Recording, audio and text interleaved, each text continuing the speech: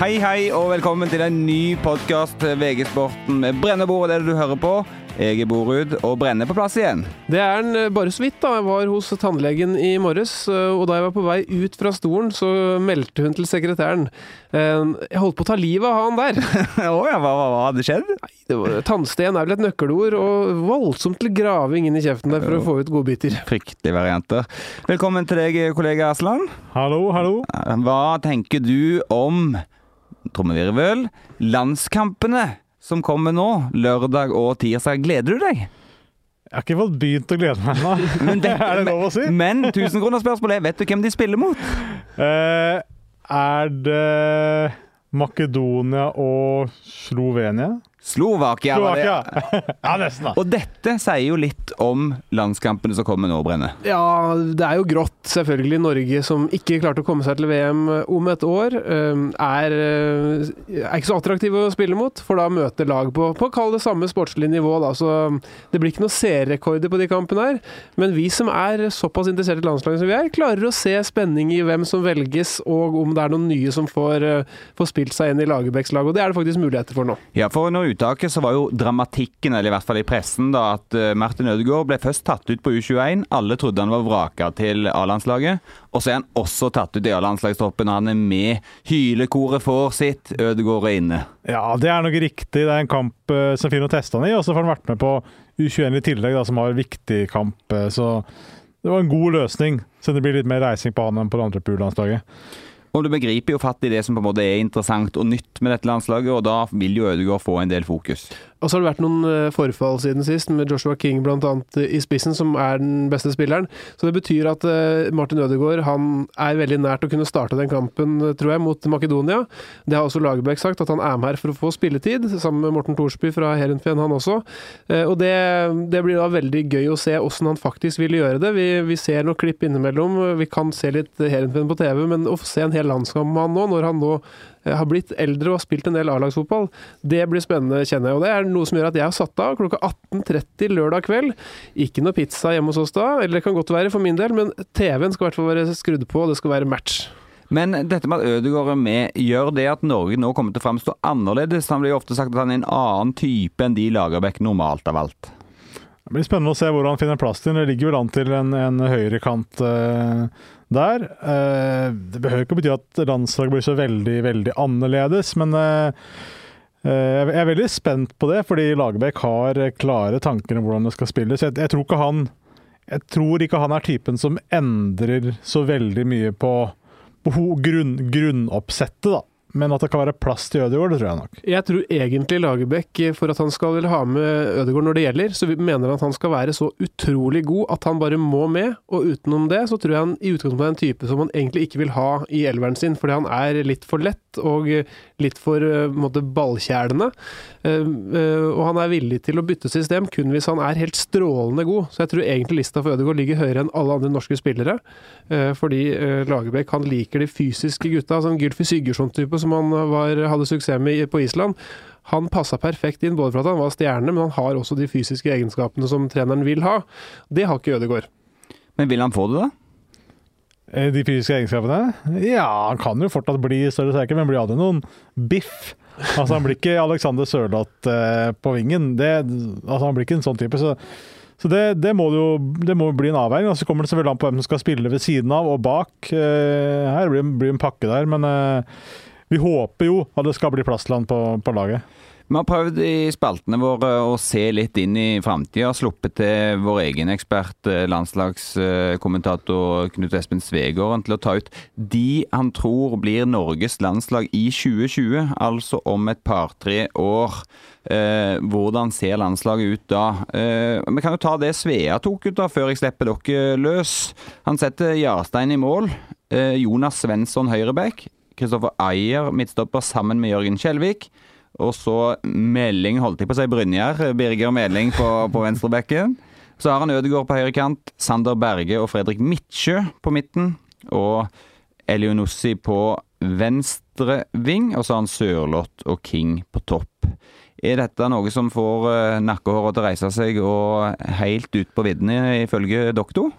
Altså, nakkehår har jeg ikke så veldig mange av, og det lenge til det der, men han har noen poenger som du går an å lese ut av. Jeg synes Kristoffer Ajer som stopper er et veldig fornuftig valg. Han kommer til å bli god, og når vi ser litt mot nesten 3 år frem i tid, så tror jeg han er et klart førstevalg for Norge. Sander Berge selvfølgelig på midten, og King er selvskrevne.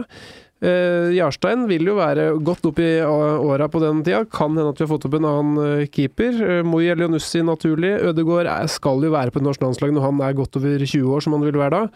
Så det laget her, bra. Om det holder til å komme til EM i 2020, det er jo det store spørsmålet. Fredrik Midtsjø på sentral midt er vel kanskje det de ikke flertallet ville hatt? Svea er veldig fan av Midtsjø. Han snakker om han som en ny versjon av Markus Henriksen. Og det er jo så fall en spillertype som Lagerbäck gjerne vil ha. En midtbanespiller som kan komme og bidra inn i boks. Uten sammenligning for øvrig så hadde han jo for eksempel en Birke Bjarnason som hadde litt den type rolle på Island. Så det er jo sånn sett fornuftig om han tar de stegene som må til for å få den plassen. Det får vi nå se. Det som jeg er mest overrasket over egentlig, det er at vi har bedt 4 eksperter om å ta ut sine lag der, og 3 av 4 har Jonas Svensson på høyrebekk. Jeg mener at det er åpenbart at Omar er den beste høyrebekken til Norge, og jeg synes det er litt rart at så mange mener at Svensson er best da, men da er vi uenige der. Der er jeg jo både enig med deg og uenig med deg, for jeg har ment dette i lang tid, helt siden han slo gjennom i U23-EM i 2013 var det vel, så jeg tenkte at han her må jo bare spille og dyrkes nå. Og så har han jo blitt dyrket ganske mye, men jeg synes ikke alltid han er veldig god, og spesielt de siste 5 landskampene synes han har vært rett og slett svak. Og mens Svensson har kommet inn, så har han vært mer stabil. Så toppnivået til Omar er høyere, men i forsvaret så er det tross alt viktigst at man ikke gjør posisjonelle feil og er med å lage det lekk bak der, og da tror jeg Svensson er et tryggere kort. Jeg synes Svensson har hatt det samme. Jeg synes han har sluppet for billig unna på noen situasjoner hvor han bare har vært fryktelig på etterskudd og nærmest bare revet ned motspillere og vært ordentlig skikkelig på hæla, men likevel fått god vurdering etterpå. Jeg synes Omar bare er mange hakk bedre, da, men Svensson er kanskje enda bedre på noen defensive områder. Og det er klart at der kommer det aspektet med hvis Ødegaard skal være foran, kanskje må ha en enda mer defensiv pakke bak og sånn, så det er jo også en avveining. Ja, men jeg ville helt klart kjørt Omar på høyre. Og når vi er godt i gang med bekker, da, som er et veldig sexy tema selvfølgelig, så det er litt interessant å se at advokat Meling er inne på venstrebekken hos alle ekspertene våre, og har spilt i sitt landskampene og vært god for Rosenborg. Det er også gutten som jeg tror Lagerbäck nesten så han som først. Han tok han ikke inn de første samlingene, så tok han med, men han ville ikke bruke den. Det var dobbeltlandskampen i sommer, hvor Per Egil Flo, husker jeg, ble satt inn på før han, siden har ingen hørt noe fra Sparta Praha-spilleren. Men nå har han skjønt at Meling, han er god, han er en fremtidens fotballspiller med teknikk og offensivt hue, så nå tror jeg han er inne på den plassen for godt, mens en Haitham Al-Assami har blitt et andre valg. Og det gjør også noe med balansen bak der, da, at de har en så ballsikker bekk der. Da er det enda viktigere at de gutta i midten har størrelse og kraft, og kanskje resten av laget, Moi og Ødegaard og Mats Dæhlie, det kan bli mange små til sammen, da, som egentlig ikke er det Lagerbäck er ute etter. Ja, apropos størrelse, Molde har jo et monster på topp nå. Han er ung. Det blir spennende å se hvilke steg Erling Braut Haaland tar. Han kan jo bli en virkelig stor og sterk spiss på toppnivå hvis han tar flere steg. Ja, han har jo veldig mye spennende ved seg selvfølgelig, og alle landslag av Norges størrelse drømmer jo om en sånn kraftspiss som kan holde ballen opp og få laget til å flytte etter, så det hadde vært helt kul. Nå har vi jo en variant i Sørloth som får veldig mye ros nå, og fremhever som bestspilleren i Superligaen, så spennende å se. Jeg er fortsatt ikke helt solgt på Sørloth, men jeg vet mange har veldig sansen for han. Det er ikke heller, jeg mener han må vise mer før vi kan fastslå at han er en stamspiller på landslaget. Samme Ola Kamara tatt inn nå, blir spennende å se om han har noe å by på landslagsnivå. Har ikke slått til veldig før, har ikke vært god når han har spilt i de store ligaene, men har dunket mål i MLS. Og så er Pål André Alexander Kirkevold inne, altså tidligere HamKam og Mjøndalen og Sandefjord-spiller. Det er en mann som har har vært helt ukjent i Norge, og som nå har skåret masse mål i dansk superliga. Helt riktig at han får sjansen, men at han skal holde det nivået her over flere år, jeg tror i utgangspunktet ikke det. Så denne Haaland er et større håp for meg frem i tid, og han er jo på en måte typen som vi ser etter her. Blir veldig spennende å se. Nå er det jo sånn at Norge er ganske et stykke unna å få være med i VM neste år, men det er jo en del lag som allerede er klare, lenge før disse playoff-kampene. Noen skal jo ut i de også. Jeg tenker vi må gå gjennom litt av de som er klare, og snakke litt om forventninger der, Brenne. Ja, det er jo så deilig å tenke på fotball-VM. Det er det største som kan skje på en idrettsklode, da. Og det skjer hvert 4. år, og nå er vi under et år unna det som skal skje i Russland. Og når du ser en lag begynner å bli klare og sånn, du ser at brikkene faller på plass, du så at type Argentina, ja, de ble vippa inn, Portugal ble vippa inn. Sånn som det ser ut nå, så kommer alle godbitene til å være samlet der, og det gjør at den sommeren 2018 allerede er noe man kan se frem til med glede. Ser fruen din også frem til den sommeren med glede? Hun har jo akseptert at det er mesterskap, men jeg vet ikke helt om det har gått opp for henne hvor mange kamper som kommer til å være de 32 dagene der, at det er 3 kamper om dagen og at de skal ses. Men ja, vi får håpe at hun har blitt fotballinteressert til den gang jeg jobber med saken. Håpet kommer fra en mann som nå har 2 barn å legge rundt disse kamptidene.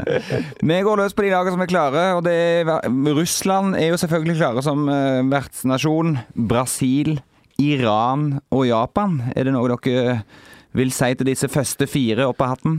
Iran er jo selvfølgelig stort for meg, da, som min fars hjemland, så det blir jo stas. Jeg er ikke veldig tung på iransk ball, men husker det var litt ekstra gøy når de var med før. Vi drar noen flere. Mexico er klare. Belgia. Altså, vi kan bare stoppe ved Belgia. Det laget, de har kanskje de 11 beste spillerne på i hele mesterskapet. Og de kan vinne. De har nå fått flere mesterskap til å prøve seg med dette superlaget sitt. Nå er mange gutta i sin prime. Kevin De Bruyne, Courtois, du kan få med deg en Kompany kanskje. Du har Lukaku. Altså du har virkelig gode enkeltspillere. Og de feier jo gjennom kvaliken. Så selv om navnet Belgia ikke har det samme klangen som Tyskland og Argentina, så det er jo det laget som jeg håper kan ta et steg og liksom kan virkelig sjokkere, da. Det blir spennende. Saudi-Arabia da, er det like store forventninger der? Ja, jeg husker de best fra VM 94, skårte vel Al-Ovarain, det som da var mesterskapets beste mål, litt nerdekunnskap der. Utenom det så er det vel svært lite de har gitt oss på fotballbanen. Vi går videre til Sør-Korea, Tyskland, England, Spania. Her er det jo et par av de lagene vi kommer til å følge ganske tett. Ja, det er jo det. Altså, Spania blir jo spennende å se hvor gode de er nå, da. Om de får spillet til å sitte rett og slett, hva de gjør med spiss. Det er jo både altså Real Madrid gjør det veldig bra, Barcelona har hatt litt europatrøbbel de siste par årene, men ser bra ut nå. Spennende å se om de funker, rett og slett. Nigeria, Costa Rica, Polen og Egypt. Her er det litt av hvert. Ja, altså man hører Costa Rica tenker man at de er jo selvfølgelig med, men ikke så veldig gode. Men vi husker sist VM at de var faktisk svært gode, og var veldig nær å slå ut Nederland på en straffekonk. Og de har da vært med å slå ut USA av hele mesterskapet. Så det er et lag som produserer noe av den største kvaliteten målt på innbyggertall i hele fotballverdenen. Og så et landslag vi kommer til å følge ganske tett. Våre venner på Island. Ja, det er et eventyr, at man sier, hva var det Kuppern sa da, han sa at liksom sølv er nederlag, sa han, og det har liksom blitt et sånn her, det er det mange som sier hele tida. Og så har folk som har peiling på det, sier at det er ikke, man må skjønne hva uttrykket betyr. Det betyr at hvis du har klart å vinne et gull før, så er sølv et nederlag. Og så sier man samtidig at å gjenskape en suksess, det er mye vanskeligere enn å vinne. Altså når Andreas Thorkildsen vant OL-gull i 2004, så kom han litt fra intet uten press, og så vant han det. Men prestasjonen da han vant OL-gull i Beijing 4 år senere, det var større, for da var han stjerne og skulle levere. Og litt det samme føler jeg med Island. De kom som et eventyr sommeren 2016 i EM, gjorde det kjempebra. Da tenkte jeg på mange måter at de har sprengt glasstaket, de har klart det, og vil få en reaksjon. Men nei, de leverer i kvaliken året etter, og er klare for VM, tilsynelatende bedre enn noensinne. Og da selvfølgelig, de kom til kvartfinalen i EM. VM er ikke noe høyere nivå der, så det er mulig at de kan være med mer enn bare å være med, liksom. Kan jeg stille et spørsmål over den påstanden der, at det er vanskelig å gjenskape suksess? Jeg er enig at den er mulig å diskutere. Er det på en måte verre for Marit Bjørgen å vinne VM, verdenscuptittel nummer 70 kontra nummer 1, liksom? Meningsløst påstand. Kan du si. Det spørs litt hvordan nivå du på da. Hvis du på cirka samme nivået begge gangene, så kan man mene at det vanskeligere med forventning. Liksom, nå har han gjort det så mange ganger og kan dette ut og inn av kjemperutine. Det må jo være mye lettere å vinne gang nummer 70 liksom, enn gang nummer 1. Nevnte Torkelsen, da kom til London, da visste han veldig godt hva det gikk i. Klarte jo ikke å få opp noe særlig til kast, og selv om vinnerkastet den gangen var lavt, 84, et eller annet, Westhorn fra Trinidad eller hva det var, så klarte jo ikke Torkelsen å få opp det kastet på 85 meter han virkelig hadde i kroppen. Hvorfor ikke? Det var kanskje bare dårlig da. Ja, eller så det at det vanskeligere å få det til når du på en måte må. Vi går vel ut av den diskusjonen uten en fasit og tar disse siste nasjonene som med, eller som klare til VM, og det Serbia, Portugal, Frankrike, Uruguay, Argentina og Messi selvfølgelig, og Colombia.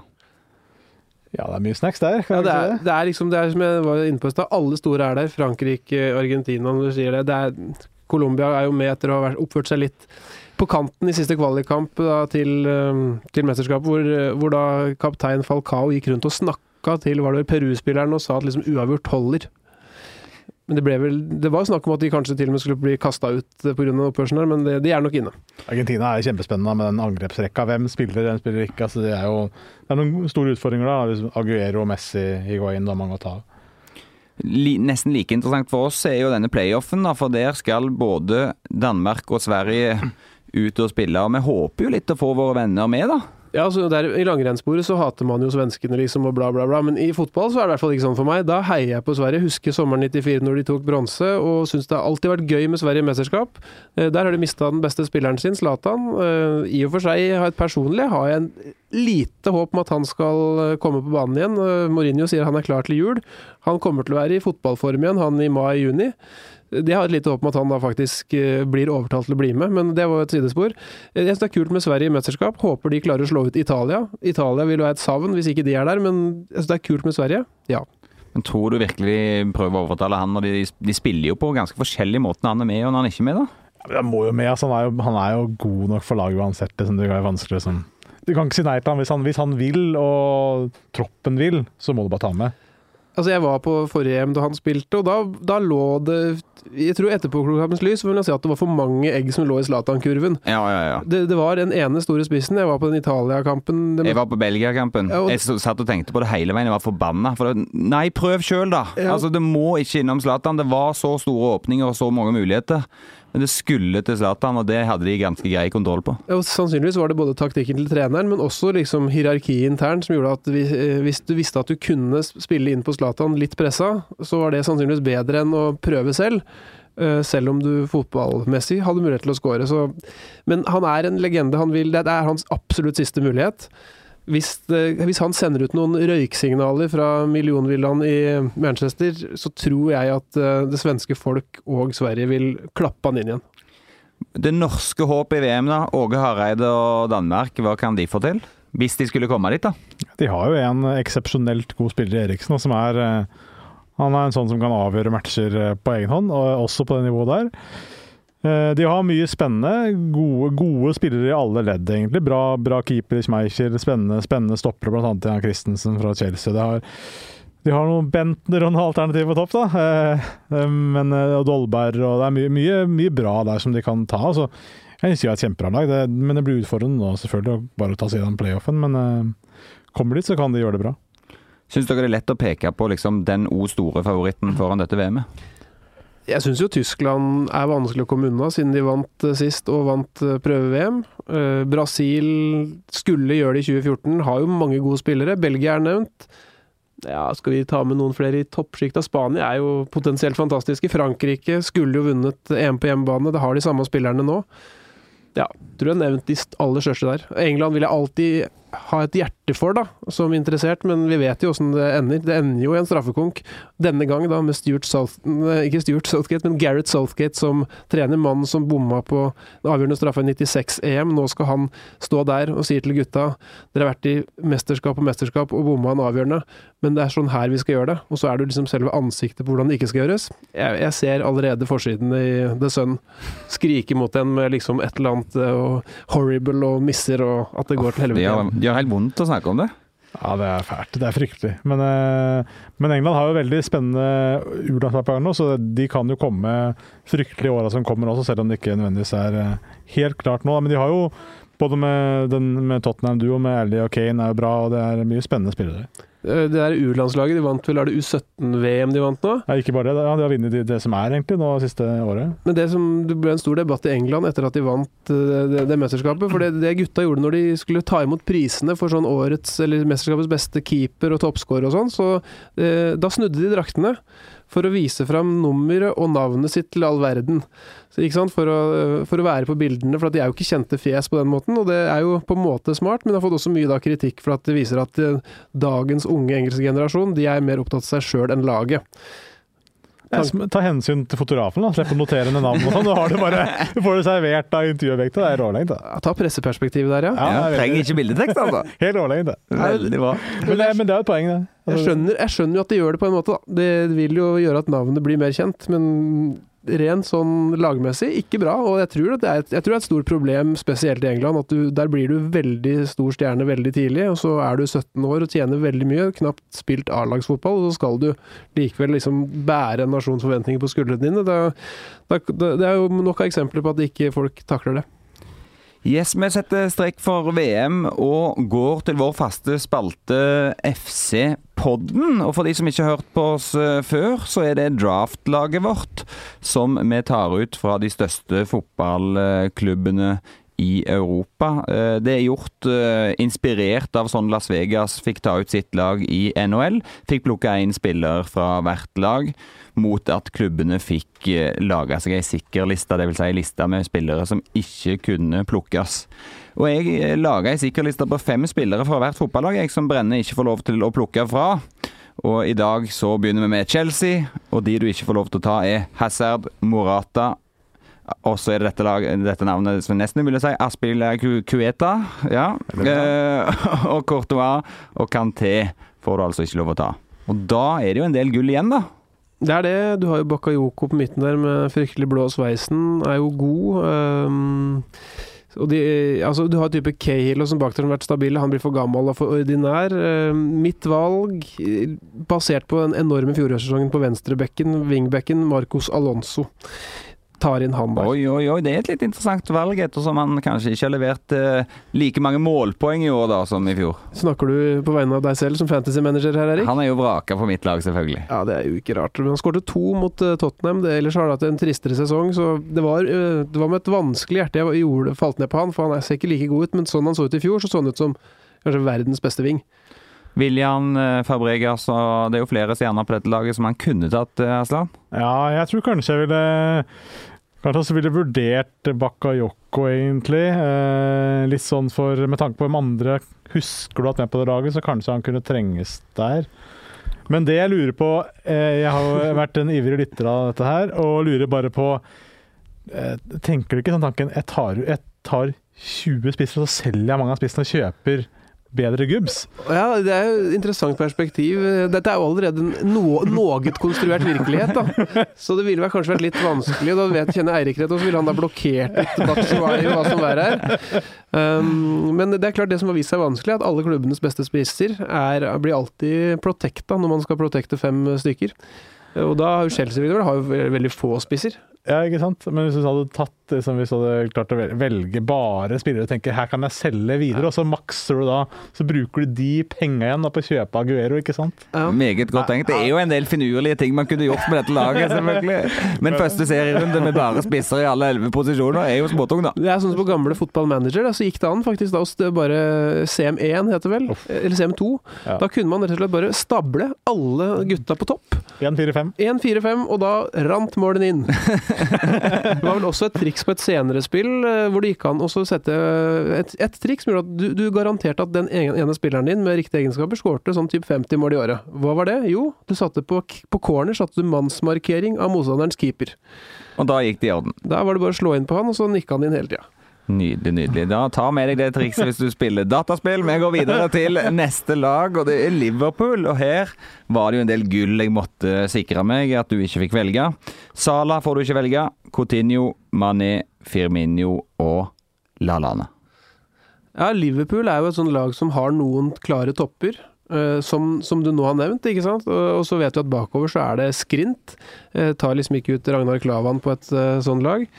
Så nei Meget sterk forsvarsrekke da. Mye ros til de om dagen. Matip er kanskje den beste bak det, men Er det sesongstart neste år? Da tar du Keita selvfølgelig. Det er kjempelurt, altså. Han er jo kjøpt. Salzburg-spilleren, vi kan ikke rett og slett være så lure. Jeg tror vi må bruke de som er der i dag. Jeg er blitt forbanna hvis du lurte deg på den måten. Ja.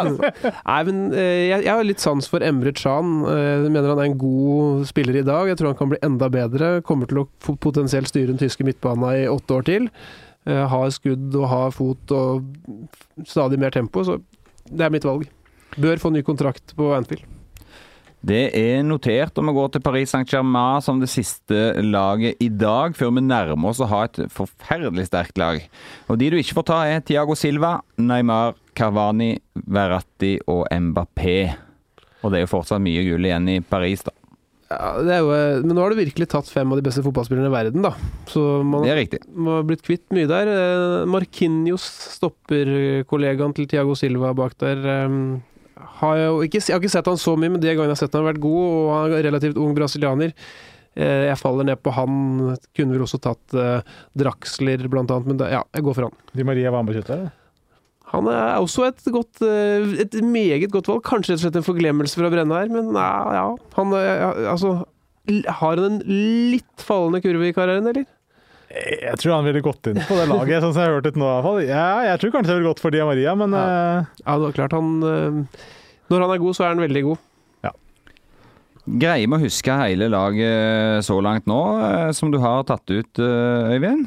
Jeg tror vi må si at vi kommer tilbake med en komplett utgave når vi skal komplettere hele stallen neste uke med alle 12. Det betyr jo at folk må høre den siste utgaven av FCC-podden som kommer neste uke. Ja, det er en cliffhanger, altså. Deilig at folk må henge med. Da skal vi rett og slett over til ukens høydepunkt, og det siste som skjer i denne deilige podden, og det er lunsjdiskusjonen. Og denne er meget reell, for dere to kamphanene har jo faktisk diskutert dette i lunsjen, og Aslan, si hva det var som fikk Brenne til å fyre seg opp. Altså, poenget er, vi diskuterte hva som var lettest av fotball og håndball. Og jeg mener jo da at hvis du sier at nivåskalaen på en spiller går fra 0, altså totalt helt meningsløst dårlig, ikke evner å spille spillet da, er 0, og verdensklasse er 10 da. Å gå fra 0 til 1, det er mye, mye lettere i fotball enn i håndball, men så gå med til 10, det er mye vanskeligere i fotball. Og begrunnelsen for det er at i fotball, for å komme til verdenstoppen, så er det mye tøffere kamp om plassen. Det er flere som konkurrerer, og nivået er høyere, da, vil jeg si, i fotball enn i håndball. Mens for å spille spillet på helt basisnivå, så er fotball kjempelett, fordi ballen ligger død på bakken. Det er bare å sparke ballen, så kommer den fram. I håndball så må du stusse og føre, og det er vanskeligere å kaste enn å sparke. Du har jo noen poenger som er riktige, men det er vel enklere å kaste en ball enn å sparke en ball? Prøv å treffe mål med spark kontra kast. Jeg tror du treffer lettere med spark. Hvis du spør min 4-årige datter, så har hun mer kontroll på kastearmen enn på høyre slegga. Kastet går rett i bakken, vet du. Du klarer ikke å kaste langt nok høyt. Nei, men du kan kaste den i bakken, men da er det bare for medspillerne å plukke den opp. Det er lov, det er i håndball. Du kan ikke gå innenfor feltet, det er ikke lov. Da er den på vei. Nei, det kan du si. Men vi snakker jo for øvrig ikke for 4-åringer her. Vi snakker jo i utgangspunktet kanskje for var ikke det jeg skal kjøre bedriftskamp nå da. Ja. To som aldri har spilt det, eller en gjeng som ikke har spilt det før da. Jeg vil tro at en gjeng 20-åringer som aldri har spilt fotball eller håndball vil være helt sjanseløse på å starte en håndballkamp. Ja, for det har jo med regelkompleksiteten å gjøre. Ja, nettopp. Men utgangspunktet her må vel være at begge altså de som deltar her, kan reglene like dårlig, eller godt? Ja, selvfølgelig. Men det betyr altså, men du må spille etter reglene. Du kan ikke føre ballen med ballen under armen. Du må sprette deg bortover. Du må kaste, ta imot. Ikke all verdens regler du ble stoppet av i fotball, da? Nei, men mitt hovedpoeng da vi diskuterte dette var bare at jeg synes at det virker enklere å kaste ball med presisjon enn å sparke ball med presisjon. Hva tenker du, Erik? Nei, jeg synes jo Aslan har meget gode poenger her, for at jeg synes Brenne undervurderer dette regelaspektet i håndball, dette med skritt og spretting og alt sånt for å komme frem til mål. Hvis du helt naken, begynner på 0, som ditt poeng, så tror jeg at du felles der, mens på en fotball felles jo bare av å sparke ballen ut av banen, eller så kommer du frem til mål. Ja, altså ballen ligger jo død, han ligger der den skal ligge til enhver tid. I håndball så det liksom, hvis du slipper ballen, så det liksom, det blir stopp da, må ned og plukke opp ballen, det skjer jo ikke liksom, du må holde ballen i lufta hele tiden, du kan ikke holde den for lenge, du kan ikke gå med ballen. Det så mange regler. Jeg føler at det at vi synes at fotball lettere å håndtere, har med at vi, og veldig mange av oss som bor på kloden, har et sterkere forhold til fotball, sett det siden vi var små, og dermed så skjønner vi mer av den sporten da, enn i dette tilfellet håndball, som mye mindre vanlig. Og så, du tenker vel også på at man som barn gjerne blir lagt en ball i beinet og på en måte automatisk har fått litt trening da, selv om man ikke har gått på fotball og sånn, mer enn at man har drevet og kastet ball. Ja, nettopp. Så hvis man skulle liksom fått denne, skal vi si, også det jo noen konstruksjoner i denne podcasten her, det må kunne sies. Det må kunne sies, ja. Men hvis man skulle fått et svar på denne diskusjonen her, så måtte man jo nesten dratt til en øde øy, satt opp 2 liksom avskilte leire, oppdratt 10 barn fra de var 3 år til de var 13, og så tatt liksom en grande kamp. Da har det aldri sett en håndball eller fotball noen gang, og så liksom bare, nå spiller vi, og så ser vi.